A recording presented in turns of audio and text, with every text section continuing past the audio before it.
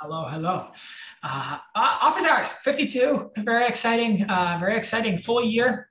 I mean, we took a couple weeks off, but that still feels like a milestone. It's a full year's worth of content, of conversations. I've enjoyed them immensely with you guys.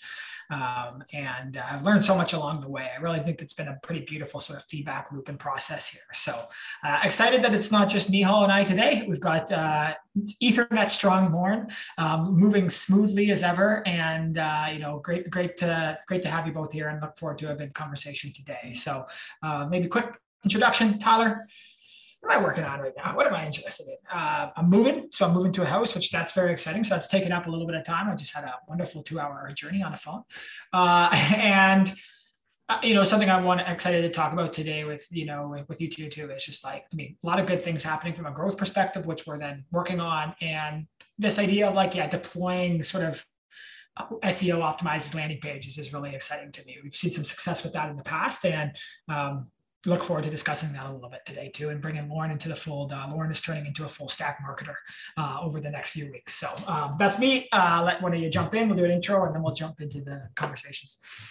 Sure. I'm Lauren, the accountant here, and recently I've been getting more and more into metrics of all sorts, whether or not it's for business or for like finance or marketing or the usage of our actual platform. So it's been interesting to explore all the different vantage points that we have. There's quite a lot of data flowing around there, so it's been quite the challenge to try and organize it a bit better, try and have like an understanding of what do all these numbers mean and how can we use them. And you were even in Google. You said you were in Google Analytics the other day. Yeah, so that's sort of, I mean, both daunting, and once you sort of understand, is really quite interesting. And really, most of the times you understand I'm only clicking to like 3 of these pages that are truly sort of valuable. So there's a lot of noise in there, depending on what you're actually trying to do. Beautiful. All right, Lauren, done. Yeah, I'm Nihal, digital strategist here at Speak. And I think every day that passes by, it looks like we all might need to have some title changes soon. We all just become full stack startup-ers. Entrepreneurs. Exactly. Entrepreneurs. Yeah, but it's kind of neat because I guess we've done I think 3 in a row where it was just us 2. Yep. So this is the first time we've had a third party in a while. Yeah, everyone's busy. Miss it. I know exactly. We sort of joked that I was like, are we doing important enough things if we can be here? But it's important. This is important. The steady pace, the rhythm of us doing this. And to me, again, sort of a signal of dedication, of persistence, and passion and care about what we're doing. So this week was exciting. I think we were lagging behind in actually publishing these. We were publishing always to YouTube, but the extra step to publish them to podcast platforms was annoying, frankly. And so last week found a way to do, I can share this, like a bulk CSV import into WordPress, which then builds out the RSS feed and then pushes the podcast to everywhere. So, we went from 21 podcasts live to all 51, and hopefully if I can push it through 52 this week on all podcast platforms. They even have a little stats thing on it now too. So we'll see if anyone's listening to this. When you say all podcast platforms, which ones specifically? Like I know like Spotify, but just curious where else you've been throwing around. It's like there are now, so there's a platform that we use. I think it's called Seriously Simple Podcasting, which is basically just a WordPress plugin that builds in a module into your site for it. So then you create a post, sort of tag it as an episode, publish the audio file, and then it is pushing that RSS feed to, I think it's automatically pushing to like most podcast providers. Specifically right now, like what I've seen is Spotify, Google, Apple. I saw that we were on that Listen Notes platform we were talking about the other day, Nihal. And I'm guessing it's other places, because I think what other podcast platforms do are sort of, I don't know if it's like they're scraping the website for RSS feeds, but they're basically, they're continuing to try to rehost this kind of content. So most everyone says, hey, you can find our podcast on all major providers. I would say we are fulfilling that, and it's happening automatically because of this Seriously Simple podcast plugin, which is great, owned by Castos, which is sort of a powerhouse in, I would say, podcast hosting, creation, and does some really nice stuff there. So tightly integrated with WordPress, and we're leveraging the free version, and it's doing everything for us. So shout out to Castos for making a good little offer in there. Nice. What's the upgrade for that service? Like, why would you actually go beyond the free version? It's a good question. Maybe if you're doing multiple podcasts, there are like add-ins too. For just as an example, they have like a transcription piece. So obviously you're paying per minute for the transcription. So they're figuring out like different ways to monetize their own offering. We are avoiding that and would truthfully run the transcription ourselves, but it's a good platform. So that's one part. If you're interested, check it out somewhere, anywhere you find Speak AI office hours, and the podcasts are all nicely labeled. And we have some, self-servingly, some interesting conversations that I think are, good if you're interested in using Speak, good if you're interested in natural language processing and speech recognition, and just good if you're like into sort of technology and startups and building in public and growth and marketing and all the other things that we sort of talk about very transparently and openly as a team. Promotion done. All right. All right.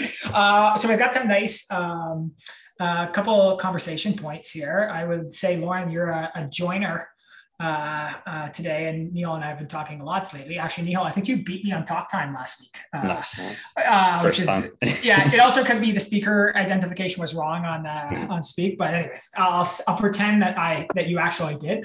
Lauren, go ahead, pick a topic that's interesting to you, and we can jump into it. Sure, I can bring up my topic, not to pat myself on the back too much, but just curious about looking back on the full year of all these podcasts, and just thinking about if there's ever been like opportunities for us to change things up a bit if you wanted to. I'm not sure if this the format we do where we're going to have our topics and we chat back and forth here and there, if you guys are happy with that, or if there's other ways you want to run the podcast. Like something I was just kind of thinking about would be interesting, at least for like 1 week or so, would be to maybe run like a mock Y Combinator interview, just to do a quick, not really even prepared for it either, just kind of like run through the questions and see what kind of answers we come up with. And then maybe sometime later in the future, we run through it again and see like how does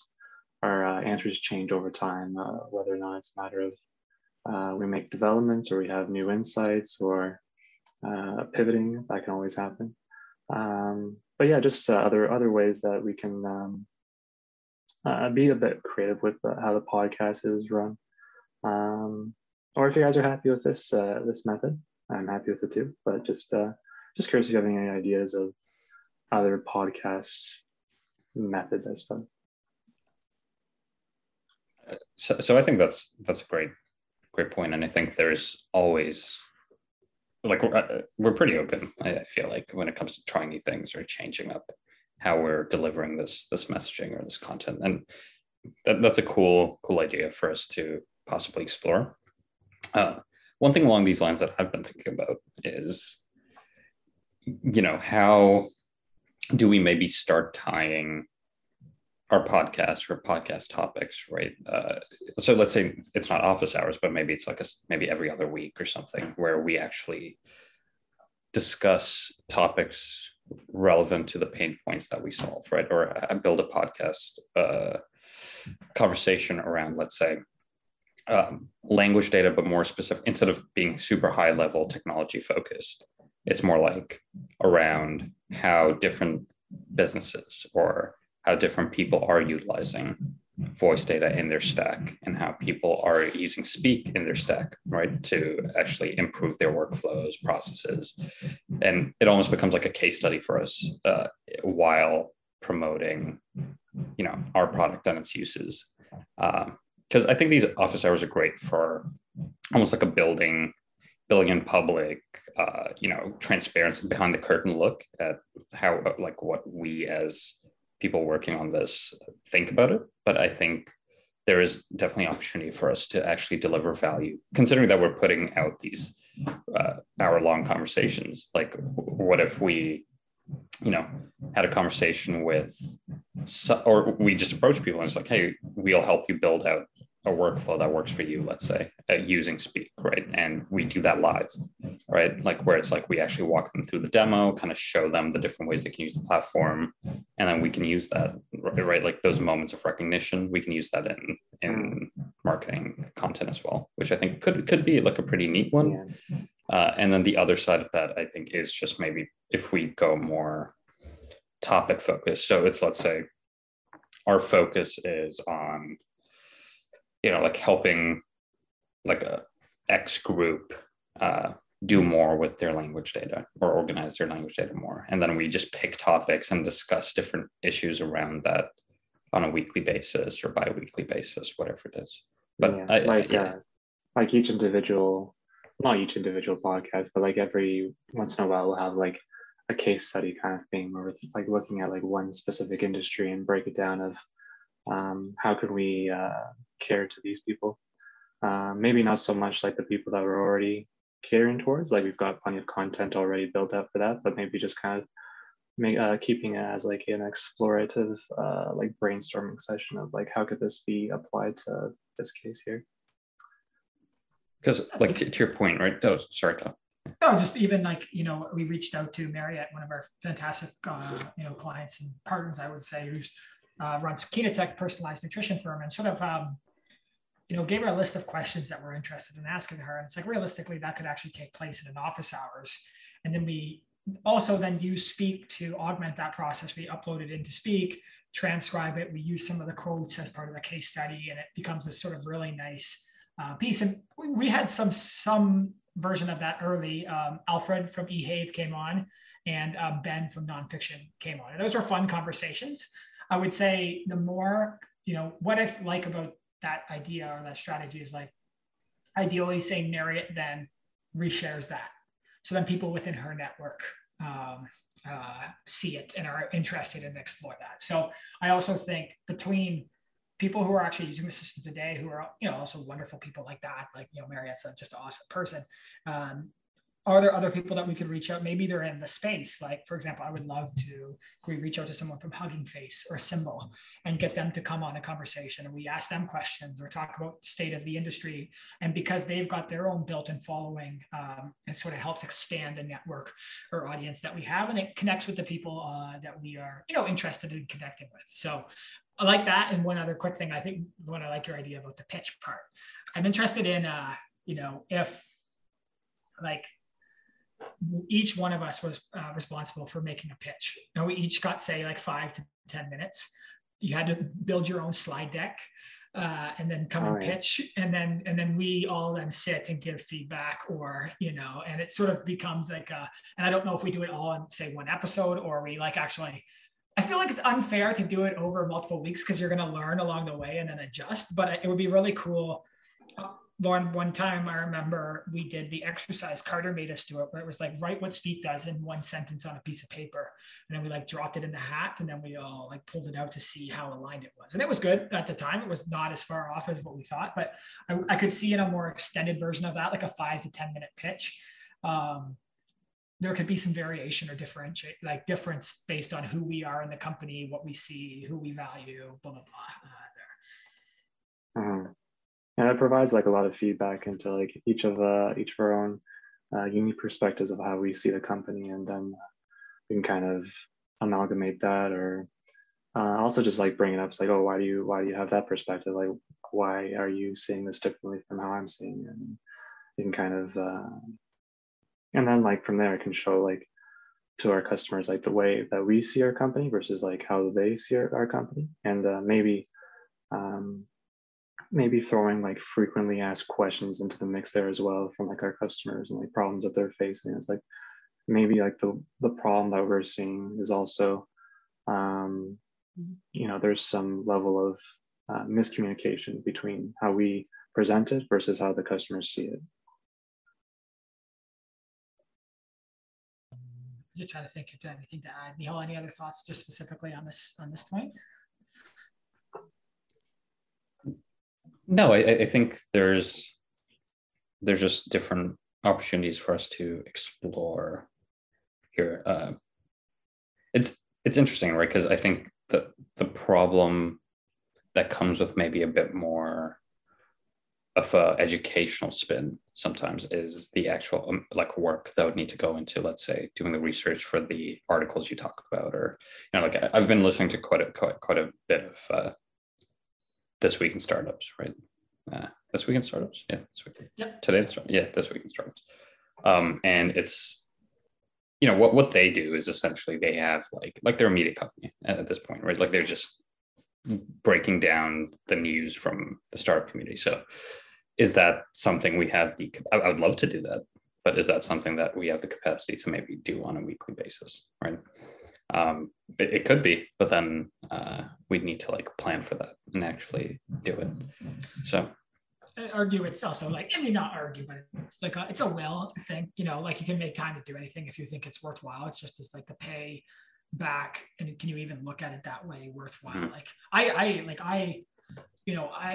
I first of all, I love This Week in Startups, and I'm hooked on it. I'm listening to it every day because it's news that is directly relevant to me, and also more it's the commentary around it, because it helps you build your own opinion and get context, and I like the way that they do it. But you could see how much work goes into an episode, each episode of that, and like literally their whole team's primed for that, to do like that's their core mission. But like this week, I shared a post on LinkedIn today. It's like Canva bought Flourish. You were saying it was an interesting purchase. Maybe not as directly relevant, but SEMrush bought Backlinko. Like those things, both from, I would say, our software, sort of NLP, data viz, speech recognition space specifically, and then there's more macro trends of like marketing and growth marketing and digital marketing that we're also trying to do. Or even you posted today, Google Analytics is having a challenge in France. And how does that impact us? How does that impact other startups? How does that impact any company that's software and trying to create value? Now, I think we need to refine and focus down those points of discussion to make it more relevant and deliver value. But overall, these are a lot of interesting topics that I believe are worthwhile to discuss, and quite closely connected to what we're doing on a day-to-day basis. Because to that point, like when I was doing some research into just like UX research, like Pendo, Pendo, like they recently bought they basically bought a conference company that ran events in the product research space, right? So I think this whole angle around these SaaS companies actually acquiring content arms, essentially, instead of building up their own content teams, they're going to like people with communities and more or less buying their communities, right? And the team that knows how to execute for those communities. So it's definitely an interesting trend on that front. It's also just quickly like I think one of the, I forget it was Wave to Vec or Speech to Vec that Facebook released, say a month and a half ago. And it's like, if you're in NLP or if you're in speech recognition, you sort of have to understand what that means for the entire space and industry.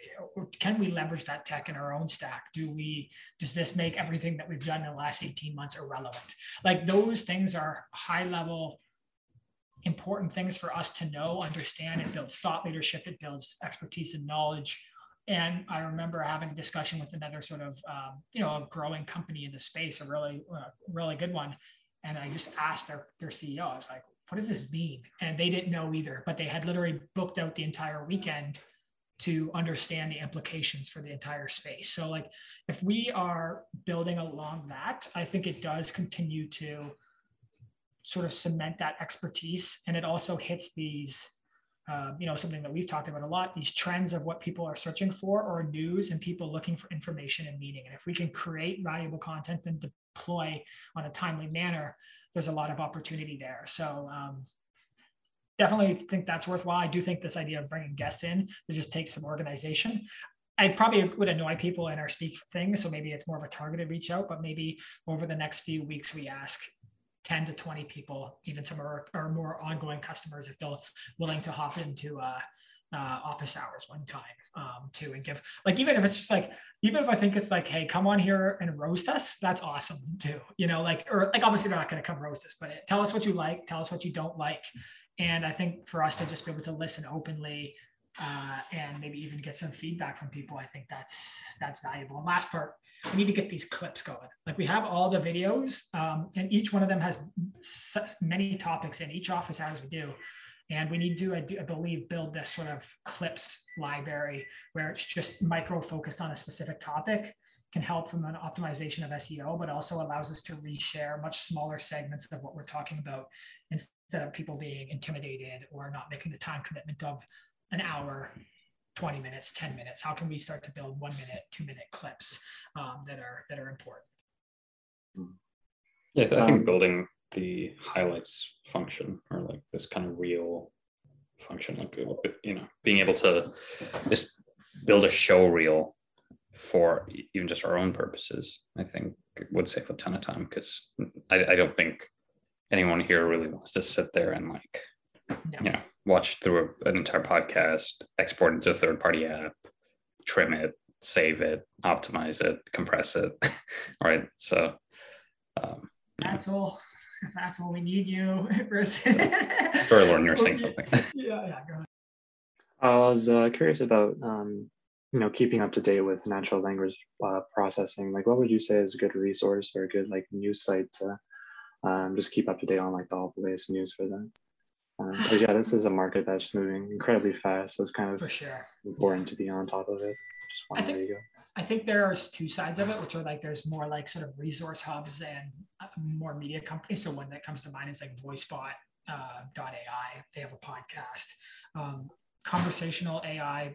There was a guy named Kane. I'll have to see where exactly he's posting, but they're like their main role right now is keeping track of what's happening, and a lot of them are doing, say, weekly summaries at the end of the week on what's happened in the space. And then I think you have to look at also leaders in the space, and that would be like, again, Hugging Face would be an example of that. Facebook, Google, because they're constantly doing crazy research and then publishing it. You know, results and findings or changes that have been made. Like Facebook's big thing that they sort of said is like, you basically, you almost don't need training data, which goes like, doesn't go against, but like that was what everyone was doing before.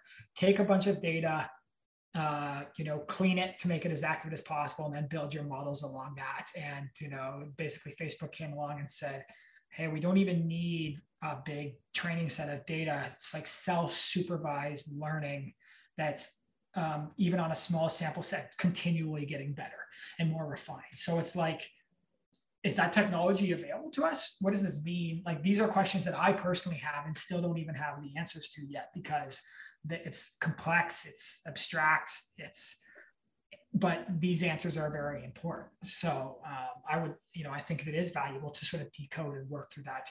I don't know, first of all, if, you know, I'm smart enough to do that, or, you know, I hope we all are, but there's some stuff that is a very high level things that are happening in this space right now that are tough to comprehend. And as you said, it's moving quickly. A lot of experimentation going on. A lot of people not really knowing if what they're doing is going to wind up being valuable. Yeah, no, I mean, it's the same problem that we're seeing and solving for people who are actually using our app. So we have to be careful of, again, like time dedication, but like in a way, Speak is creating value by making like again, one of the searches that's leading to someone using Speak is like, take audio and turn it to text. You know, like that's like a cool, I mean, that sounds simple, but that's actually a lot of complex technology that's allowing that to happen. And we've built educational resources, content, but then also a software platform that like makes that transformation and allows it to happen. And that's where value is created. So as we continue and to grow, if we can create and build value through our platform, both in terms of the function of it and capabilities, but also through education and guidance, there's a lot of opportunity there. For sure. Okay, so I saw your little good for. I mean, things are good. Like we're seeing. 1 second. I lost it. Should have said Slack notification got me. I know. No, but to that point, like I think it's been interesting this week specifically. I mean, we kind of saw it starting, like I think 2 weeks ago, or like a week and a half, like 2 weeks, I think, at this point, where, you know, we've made that leap to, I think in 2021, we were kind of averaging in the end of 2021, you know, maybe on a really good day, we were hitting, you know, 12, 13 signups a day. But then our average is maybe closer to like 8, right? Like 8 signups a day. But since the start of towards the end of January, we've actually started seeing quite a bit more traction, where now we're averaging almost, like, I'd say our average is in that like almost 20 a day range, right? 20 signups a day. And we've also hit a new, I mean, I don't know if it's a new record, but I feel like we've had a steady flow of like actual app signups and subscriptions and people that are finding value by actually signing up for the platform now, right? Which is a really nice switch compared to like maybe before, where we'd fix that acquisition problem a little bit, but then maybe we still weren't getting that conversion angle, and now we are seeing a bit more success on that front as well. The friction definitely has seemed to decrease. You were not in the conversation this morning, but Lauren did a little sort of bar graph of also signups. And what I thought was really interesting is we do see a little bit of a lull on weekends, but on Mondays we usually see a spike. And like, to me, what's really valuable about that is people then, sorry, Lauren, I said this already this morning, but like over the weekend or maybe the week before, a problem has emerged and it's a person is thinking of how to solve that problem. And on Monday, then they look for solutions and they find Speak and proceed with it. So like, I like this sort of injection of users on a, I hate the word users, first of all, it's not a very nice thing, but like people signing up who are trying to solve that problem. So that's like showing that we're aligned with like a flow or a challenge that is emerging in business. I think it's a validation that there's a market size here, that there's a continuing need, that needs are not currently being met, or there is not comprehension or understanding of how to solve these problems. And all of those are good, you know, and those are things that are helping align us for growth, which I'm really excited about. And then just to sort of fill out on that other point, which is like, you know, like the part that I'm now, you know, trying to, I don't know if we talked about this last week, Nihal, but it's like also, because we're trying to go sort of beyond transcription and, you know, not just that part, even though that's a core layer of value, it's also educating, but also building the platform to allow that. So we had one person who came in from Otter. They had Otter transcripts they uploaded into Speak, and they said there was a little bit too much data. A lot of it wasn't relevant, and, you know, it didn't exactly deliver on the needs of what they were looking for. And that's the other piece that I'm now really trying to solve. So we build that creation of value and do it in a very sort of no code, accessible, democratized way. As many buzzwords in a sentence as I could put there. Do you find like a lot of people are coming over straight from Otter? Are you able to tell like when someone's transferring over from another transcription service? Yeah, like it's not even like, so, and this is also leaning a little bit into one of the parts of the conversation that I think is really important for us to have. But like, yeah, we see a steady flow of people who are looking for Otter alternatives, which again is very interesting because, you know, very well-funded company, amazing tech, great platform, yet people are continually looking for alternatives. So for some reason, that platform isn't meeting their needs. And that's an opportunity for us. And, you know, just to finish on that, not only are we seeing a spike in signups, like this is still early in this month, but if we look at it, Nihal is looking at it today after our discussion with Lauren, like in December, we only converted like free trial to paid at like a 0.6. I think last month was like 1.6. And then this month with, you know, not enough data, but when we calculated the numbers of what we're seeing so far this month, it was like 3.6. So that's a big jump up, and that makes a big difference. And that's why I was saying to Lauren is like, there is a big enough market demand for this that I believe we can figure out how to get 100 signups a day. And if we're converting, say, at 3.6, or even if we pull that back a lot to just 1%, that's a new paying customer per day. And that's a goal that I think is worthwhile. And I think that is going to, you know, excite our team and give us a lot of drive and purpose around us. So I think it's a very exciting time. And one of the things that I was sort of working through or trying to figure out was like, we had this 2 offers that sort of came out, not offers, but one was sort of personalize your own plan, which we've seen have some success. And we also dropped the price per minute for transcription. And what I'm trying to figure out is in the end of February, or as we move into March, what is this other way for us to create more value and continue to see a positive trend in the amount of people who are then signing up for a paid plan? Something I would like to see too is just organizing the data that's coming in a bit more as well. Because like we're saying, like, oh, we have this, we have like 100 new users coming this week or next week, but it's like, what are those users? Like, where do they fit in like the market? Like, are they just, are they signing up from work for work, or are they doing it for like a personal reason? So I want to explore like other ways of, I'm not really sure how to find that out like easily. I'm sure there's some sort of software out there that can like organize like, oh, this is a work email, this is their work, this is the type of market that their work is in, or this is just a personal email, they're using this for maybe a podcast, maybe, who knows. But I think there's still like, we're getting better at finding out like, you know, why people are signing up, and like at least how many. That's a pretty easy number, but to figure out. But there's still a lot of nuance, a lot of like information that I feel that maybe we're not missing on because we're not tracking it. Well, missing out because we aren't tracking it, I suppose, but maybe we're not able to track it in the way that things are set up. So I think it's a matter of just understanding how things are set up and how things could be changed from there.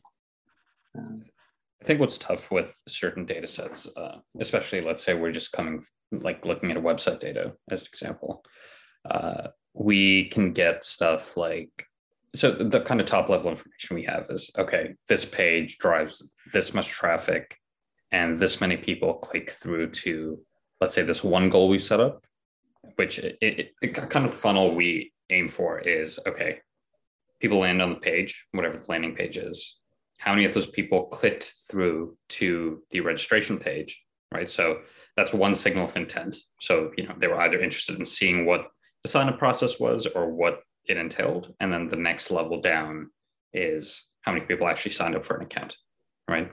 So we have that flow and we can break that down pretty easily in terms, like, you know, just on analytics. If you were to look at landing pages as an example and just filtered by goals, you could get a rough idea of which pages convert the best, how many people are actually going from top level of the page to a sign up.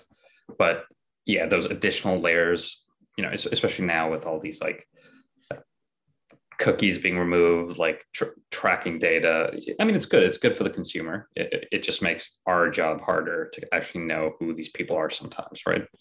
But maybe for us, what we should try to know is maybe how can we maybe get that information a bit easier, make it, incentivize to get that data. Or honestly, even on Intercom, I find that Intercom's pretty good with giving you a pretty good breakdown of the user journey. I think if they have like social profiles, it'll actually tag their social profiles. And I'm sure there must be a way for us to, let's say, filter out any Gmail account, right? Just filter out all the Gmail or Hotmail or iCloud emails. And you'd essentially either be left with spam emails, like those random spam generators, or you'd be left with organization emails. And I feel like that might be like a very low tech way for us to get that information. Mm-hmm.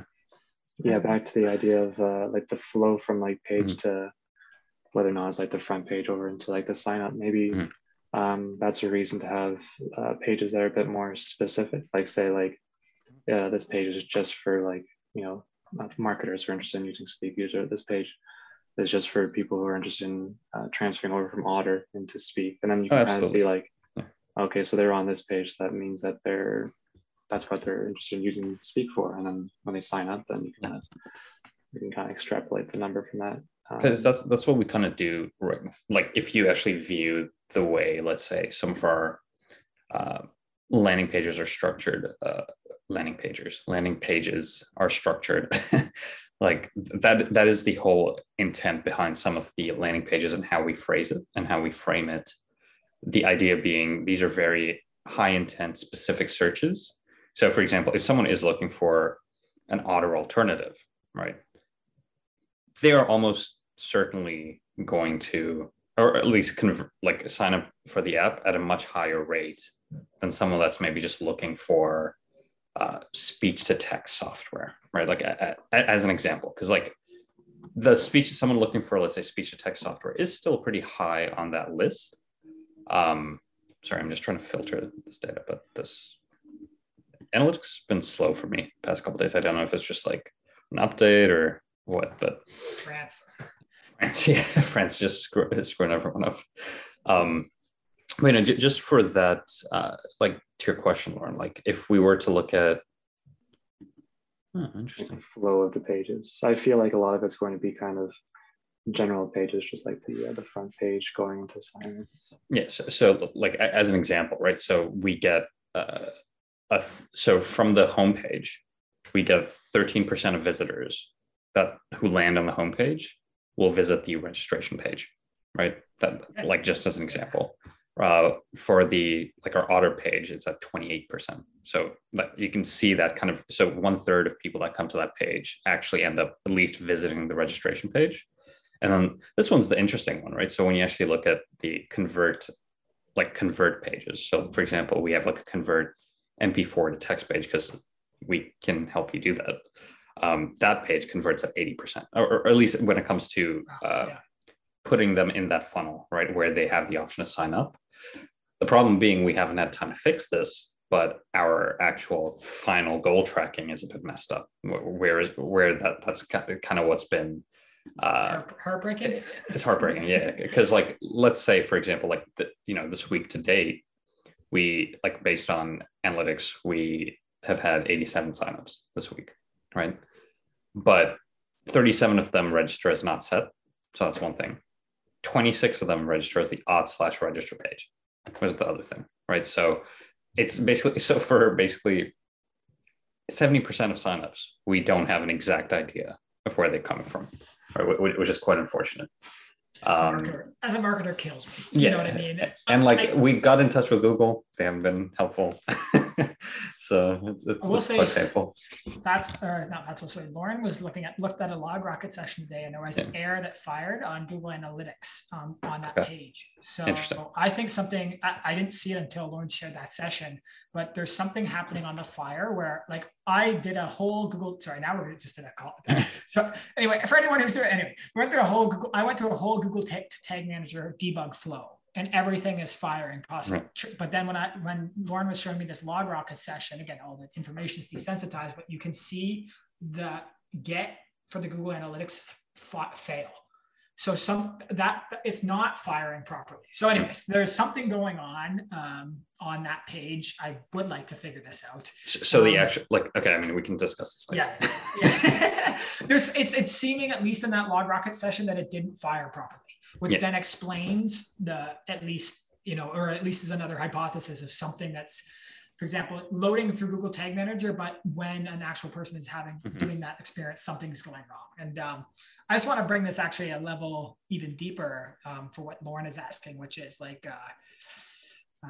that was not sort of a conduit. It's condescending way to say that, but it's not. That's like deeper. I mean, as in what is the information that we're looking for, and we can detect something from, for example, what Nihal just said is like, I need to convert an MP4 to an MP or to a transcript or a Word doc or whatever it is, and that's why Lauren, we're also looking at how can we scale these pages out really quickly. Like, how can I take an MP4 file and turn it into a Word doc, turn it into a PDF?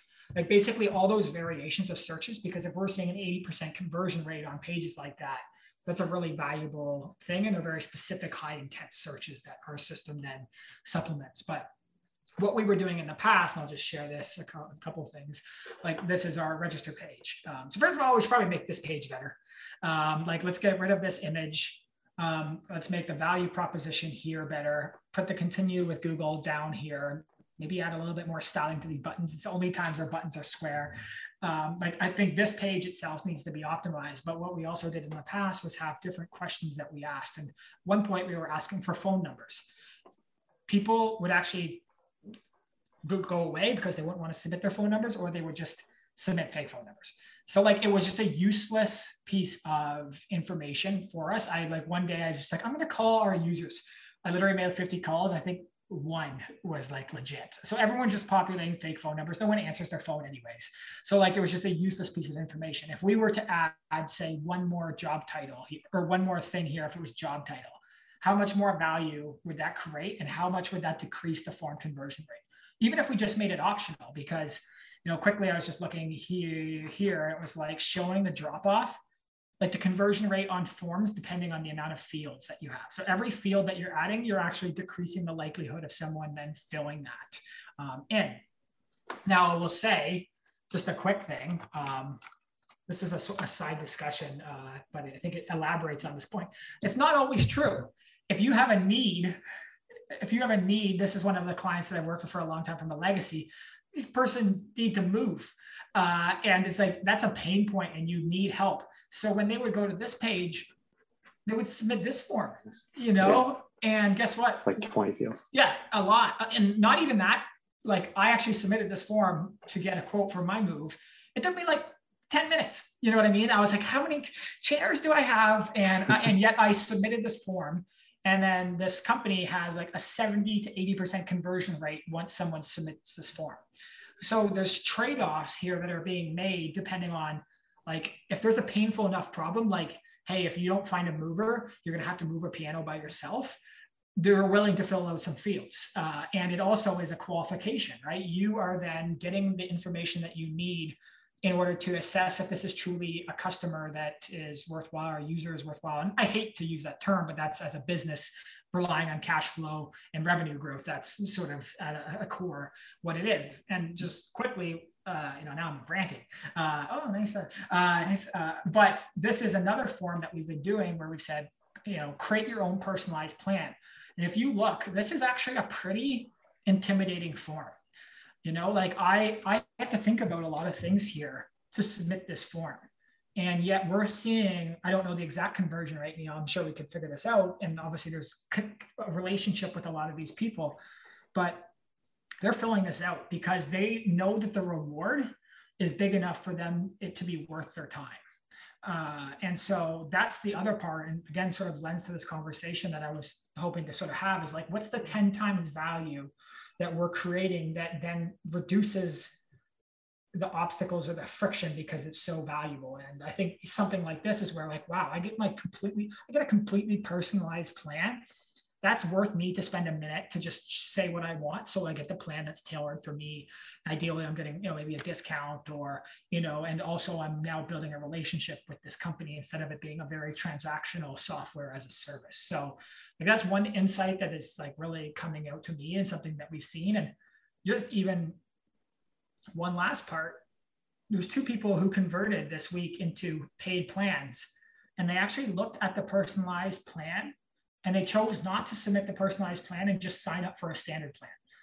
And I thought that was really interesting too. Like, I don't even know exactly what to need to make that out of it, but it's almost by like creating this personalized plan, we've created an opportunity or a comparison.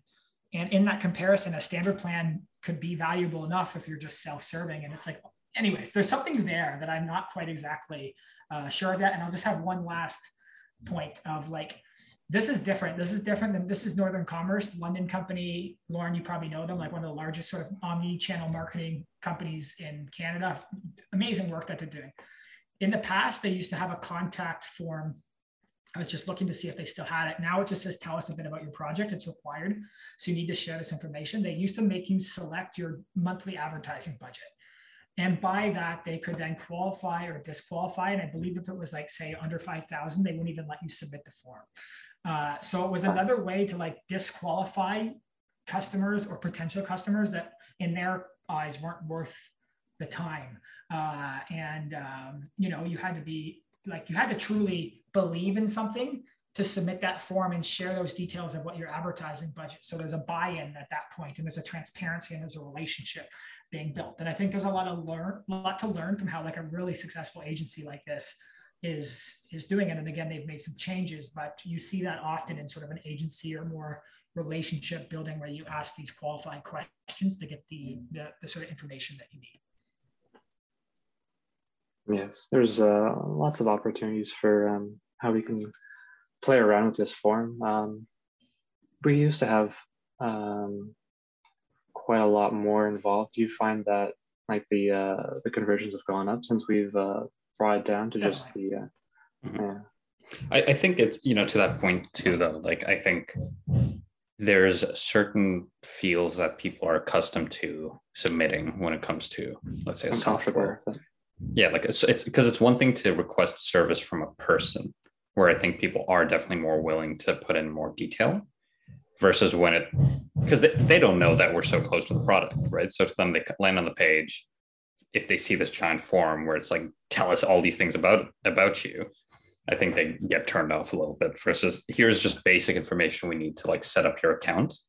And then we try to follow up with, the other things that'll help us serve them better or like help them better. I think that happens a bit later on in the experience versus directly on sign up, which is why single sign-on is so powerful too, right? Like, because it's like, you don't even need to give us anything. Your profile's there.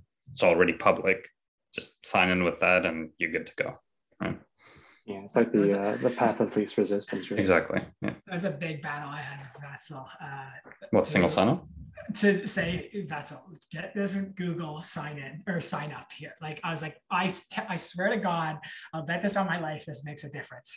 And he just didn't believe it. And then like we saw like more than 50% of the signups coming through that. Because why would you not? I sign up with almost everything and link it to that. And like, I guess in the ideal, also our sign up experience that we had before onboarding, all of us have sort of agreed that was a disaster. Creating friction on sign up. Part of I wouldn't even say the friction sometimes was the additional questions we asked. It was the way we made them get those additional questions and then forcing them to also upload things. Like there was too much force in that initial upload that people we're just like, screw you.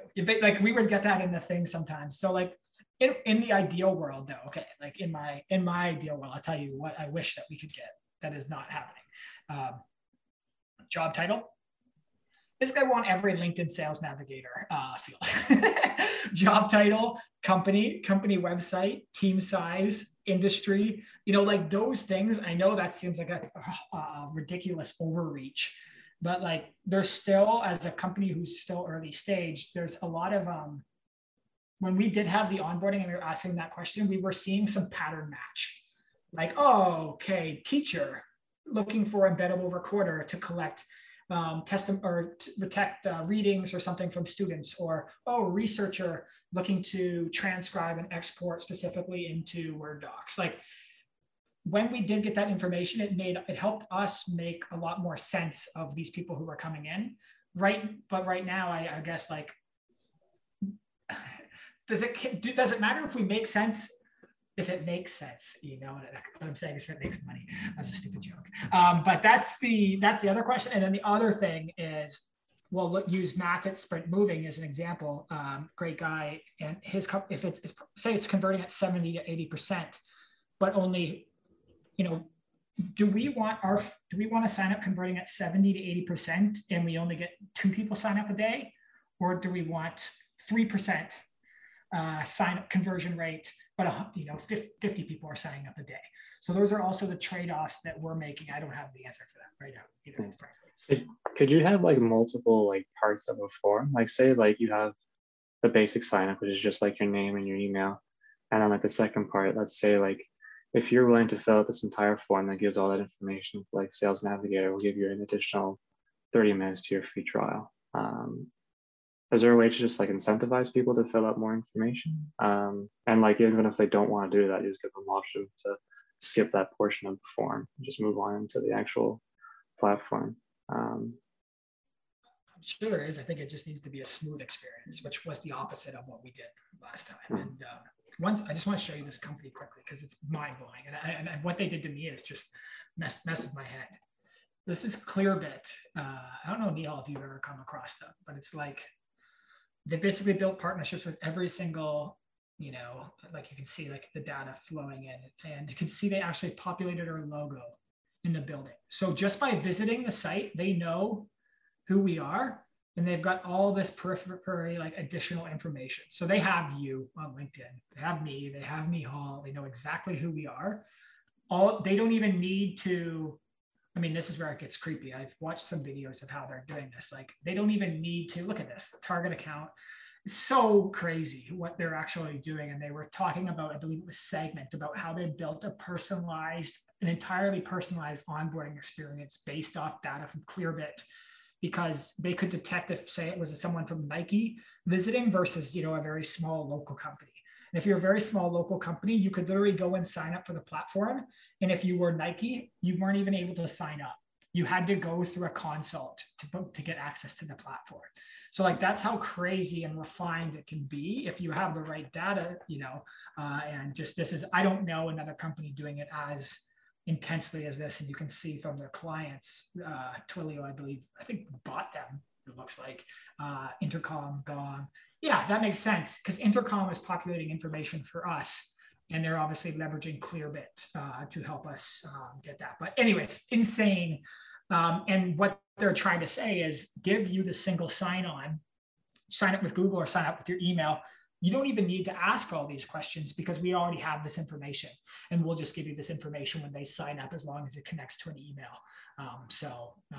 An alternative, a creepy alternative, but one that is available to not just us, but companies today who are trying to collect more first-party data on people signing up without creating a bunch of friction. Do you think that'll change though? Like, considering that there's so many, I'm sure they have enough resources to figure out a workaround and a loophole, but I feel like certain data is going to start getting harder to kind of get without user consent. I'm guessing so. I'm also guessing that it is their value creation of their company, which is saying, we'll figure this out for you, so you don't have to worry about it. And we're seeing a whole stack of companies built around privacy and GDPR compliance and things like that are playing a very valuable role, and not even a valuable role, will increasingly be in need. You know what I mean? And it's nice for them to play in that position, to be honest, to say, you can't operate in France without us. You can't operate in EU without us. Those people are going to have a lot of power. And even us in some of our discussions, like with sort of security vendors or providers, I'm like, I don't really know what you do, but we need your stamp of security so that we can even sell to a customer. And that's like, it's a pretty painful need that again you find business success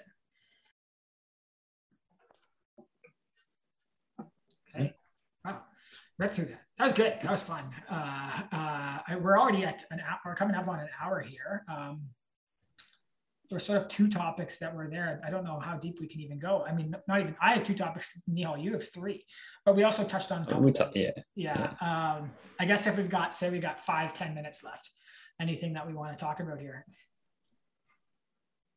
I mean, I'm interested in this kind of 10x, 10 times the value. And I think it ties back to previous conversations we've had, and you brought it up earlier as well, right? With respect to, now that we have a system that organizes this data so well in the backend, right? Like, as someone that works with data, you have all the need, like, you have everything you need to, manipulate this data, play with it, and get what you want. Now, how do we remove that need? Like, it's still there if you want it, but how do we remove that need and deliver value, direct value to an end user? The moment they do something with the system, right? So, you were earlier this week, we were discussing what's the way forward to give them that immediate aha moment, right? That isn't tied to, let's say, just the pure, I uploaded, got my transcript. What's that next step now, where it's like, yeah, you upload, because let's say someone comes in from something that's a bit more simple in terms of functionality, like Otter, right? Where they came in just for a transcript, and now they're like, cool, you do the same thing that Otter does. But then on top of that, now we've sent them, or on the dashboard now, it's like, hey, we see you just uploaded this file. Did you know that within this file, XYZ was present, right? Did you know that you could maybe try to do XYZ? And building these layers of insights for people without them having to dig and do it for themselves.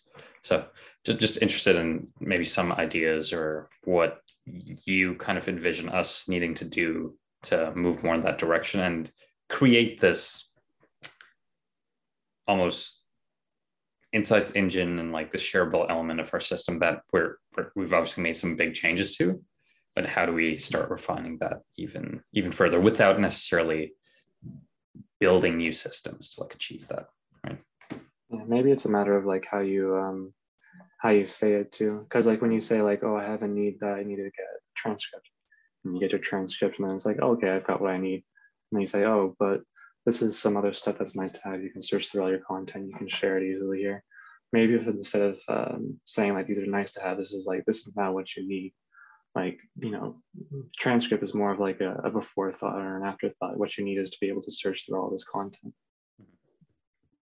You know, I guess where this conversation originates from is this idea of like, unless you make a 10 times improvement on an existing platform or a solution to a problem, you really don't stand a chance in today. You're just going to have to pay and pay and pay to compete or acquire customers, and it might not even be likely. And I'm trying to think of like a good example of this. Like probably a good example is like, we were on horses and buggies, and then Ford came along and made cars.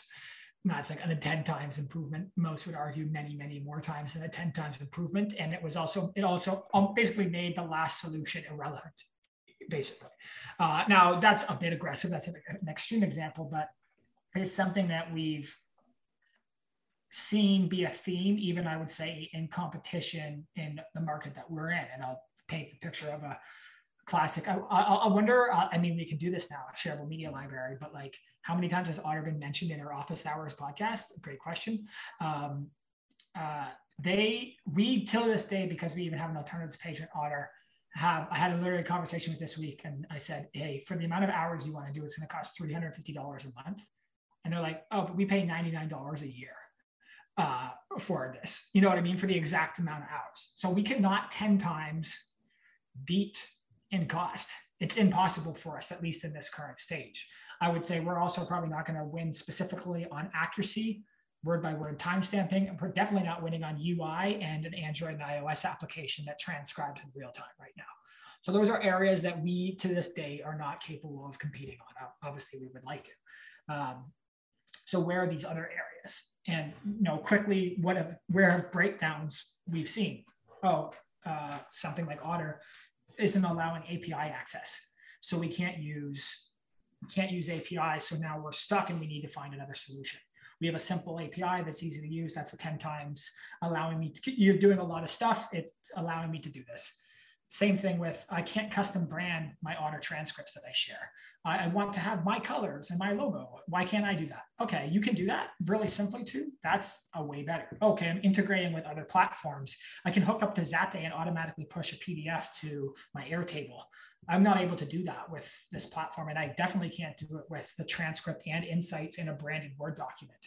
So like these are the areas that we really need to refine and hone down in, to continue to elaborate on and continue to then show that value to our customers, especially when we get in a direct comparison. Maybe it's a company like Otter, or maybe it's also a developer who comes to us and says, why would I pay, 10 cents per minute? Ideally, if they're doing a lot of media, we can go lower than that, when I could go to Amazon, AWS Transcribe, or I could go to DeepGram and pay 1 cent per minute. Like, if we're charging 9 cents more per minute, we need to be 100 times the value of what comes out. So I think that's just like a level of realism that we need to have. And it also helps us sort of defocus or deprioritize the things that we can't compete in to focus on the good stuff. Because I think to that point too, if we remove the value prop tied to transcription as a service, let's say, it's like, because that to your point, right? That's a value prop that there are definitely more budget conscious options out there that allow you to do that very basic function at a fraction of the cost. But that's not what we are aiming to do, right? So it's like, I think we've had instances where people came in and the transcript, like they didn't care about, they're like, yeah, whatever, how much ever the transcription cost, we'll pay it, right? It's like they want to actually pay for the system and what output the system produces for them.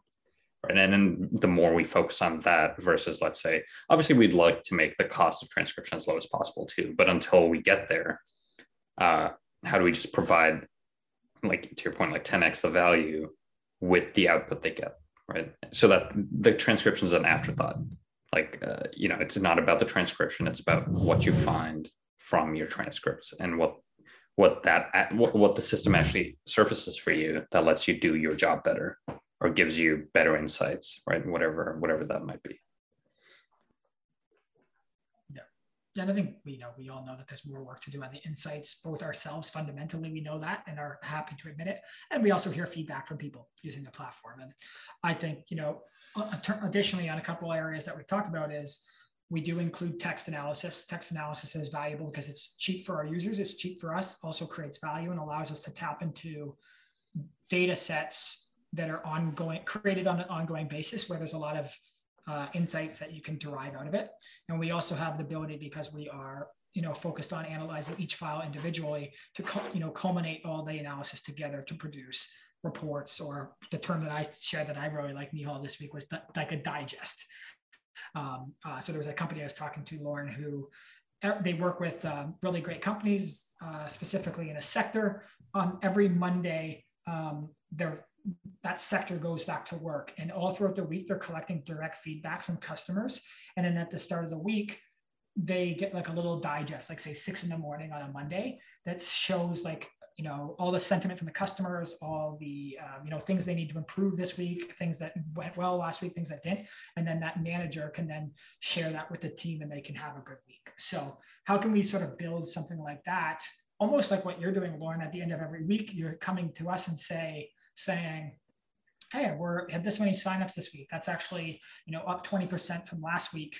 And we even had 3 more signups from a paid perspective this week, blah, blah, blah. So we're learning along with you, and you're giving us a report for us to then go into the weekend and then start to optimize for the next week. So how can we do automatically using the language data that we're actually capturing? And that to me is a 10x if we can actually figure that out and deliver it in a packaged way that looks beautiful, that is shareable, that gives you truly valuable insights instead of not valuable. Woo! Anything else? Quickly, I'll add to it. 10x. What else have we seen as value creation from Speak? Guess what? We're a friendly team. We'll go above and beyond on support. We'll talk to you on live chat. We'll hop on a Zoom call to help you fix something. If you are looking to integrate a data set that's not there or a functionality in there, send us a message. We take that feedback to heart. We actually prioritize it and we do it. Those are things that we've seen differentiate us from other companies, maybe ones who are farther along or more well-funded or have bigger teams, but that we're happy to do because we know that it's valuable, because we care about people who are using the system and we're trying to solve these problems. So that's— And honestly, as we get bigger, we don't need to get rid of that ethos either. Not at all, no. Yeah, if anything, it'll expand our means. Sorry, I'm just trying to get my charger. Would expand the means by which we'd be able to actually serve different use cases and potentially support people in more detailed ways as well. Just quickly, I had that experience. I'm trying to think of, like, Stripe is a company I had that experience with, where Vatsal was having a problem with something of the API gateway or something, and like quickly jump on a call with a Stripe person who is actually completely knowledgeable, helps us solve the problem and gets back to work. And like, I think at certain levels of scale, you always then need to change. But like, I mean, Nihal, you've had the experience of like, say, how much you're spending on Google Ads really changes the level of support you're getting and who you're even talking to on those calls for the support. So I hope we're going to continue to build self-help guides and documentation and things like that. But I still hope as we continue to grow, like that like Nihal said, that ethos of like really helping people is important. And one last example, even though people don't necessarily like it sometimes, is like Amazon.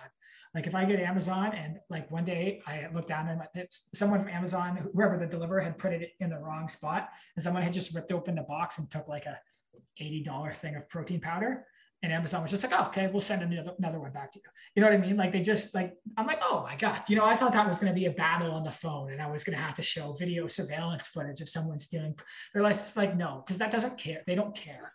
But it's like, I mean, obviously the money that they have in reserves is worth it. But like overall, it's just like creating easy, delightful customer experiences so that people can keep coming back. And we need to embrace that and build it into everything we do. Yeah, it's not their job to fight with the customer. It's their job to help the customer. Yeah. And we've done that. Just quick, I want to say the company, but one of our companies is like, they are in a different sort of tax area. And sort of like a lot of software companies would say, no, like, we don't care. Just we actually had to talk to the CRA to get tax documents so that we could bill them in a way that they actually don't get, an extra cost to them. So like, fine, we'll do that because that's saving you money. That's building the relationship. And that's what we want to do here. So I think there's lots here. Hopefully there's just a couple points. And I think, Nihal, we're going to continue to sort of elaborate that on our homepage, on the resources that we put out. And we're going to continue to drill down on that with our current customers who are already getting value from some of these things. So, and last note, I just like went and looked at our website last night. I'm like, I want to go take a look, just fresh eyes on the homepage. And I like came across it. Obviously there's bias there, but I'm like, this is pretty nice looking. You know what I mean? Like, I feel like I don't feel embarrassed, and I can see why people would at least sign up and give it a try. And I've seen a lot of shitty websites and homepages and stuff in my life. And obviously, especially if you get on tablet view, we got some problems and things, but like overall, I'm like, this feels like a friendly company. It feels clean. It feels like they're doing something valuable, and it makes me want to, at least give me, make me willing to try it out. So that was a nice feeling last night to check that out and feel that way. I think I won the talk time one this time. Okay. Lauren, any closing thoughts for everyone here? It's good to be back. It was a good chat. It's nice to have you here. Nihal, you're good, sir? We're all good to go. Beautiful. All right. I'll see you a little bit later, Nihal. Lauren, if I don't talk to you before, I hope you have a wonderful weekend. For everyone who tunes into this now on all podcast platforms, also on YouTube, appreciate you doing it. We're very grateful. All right. Bye-bye. Bye.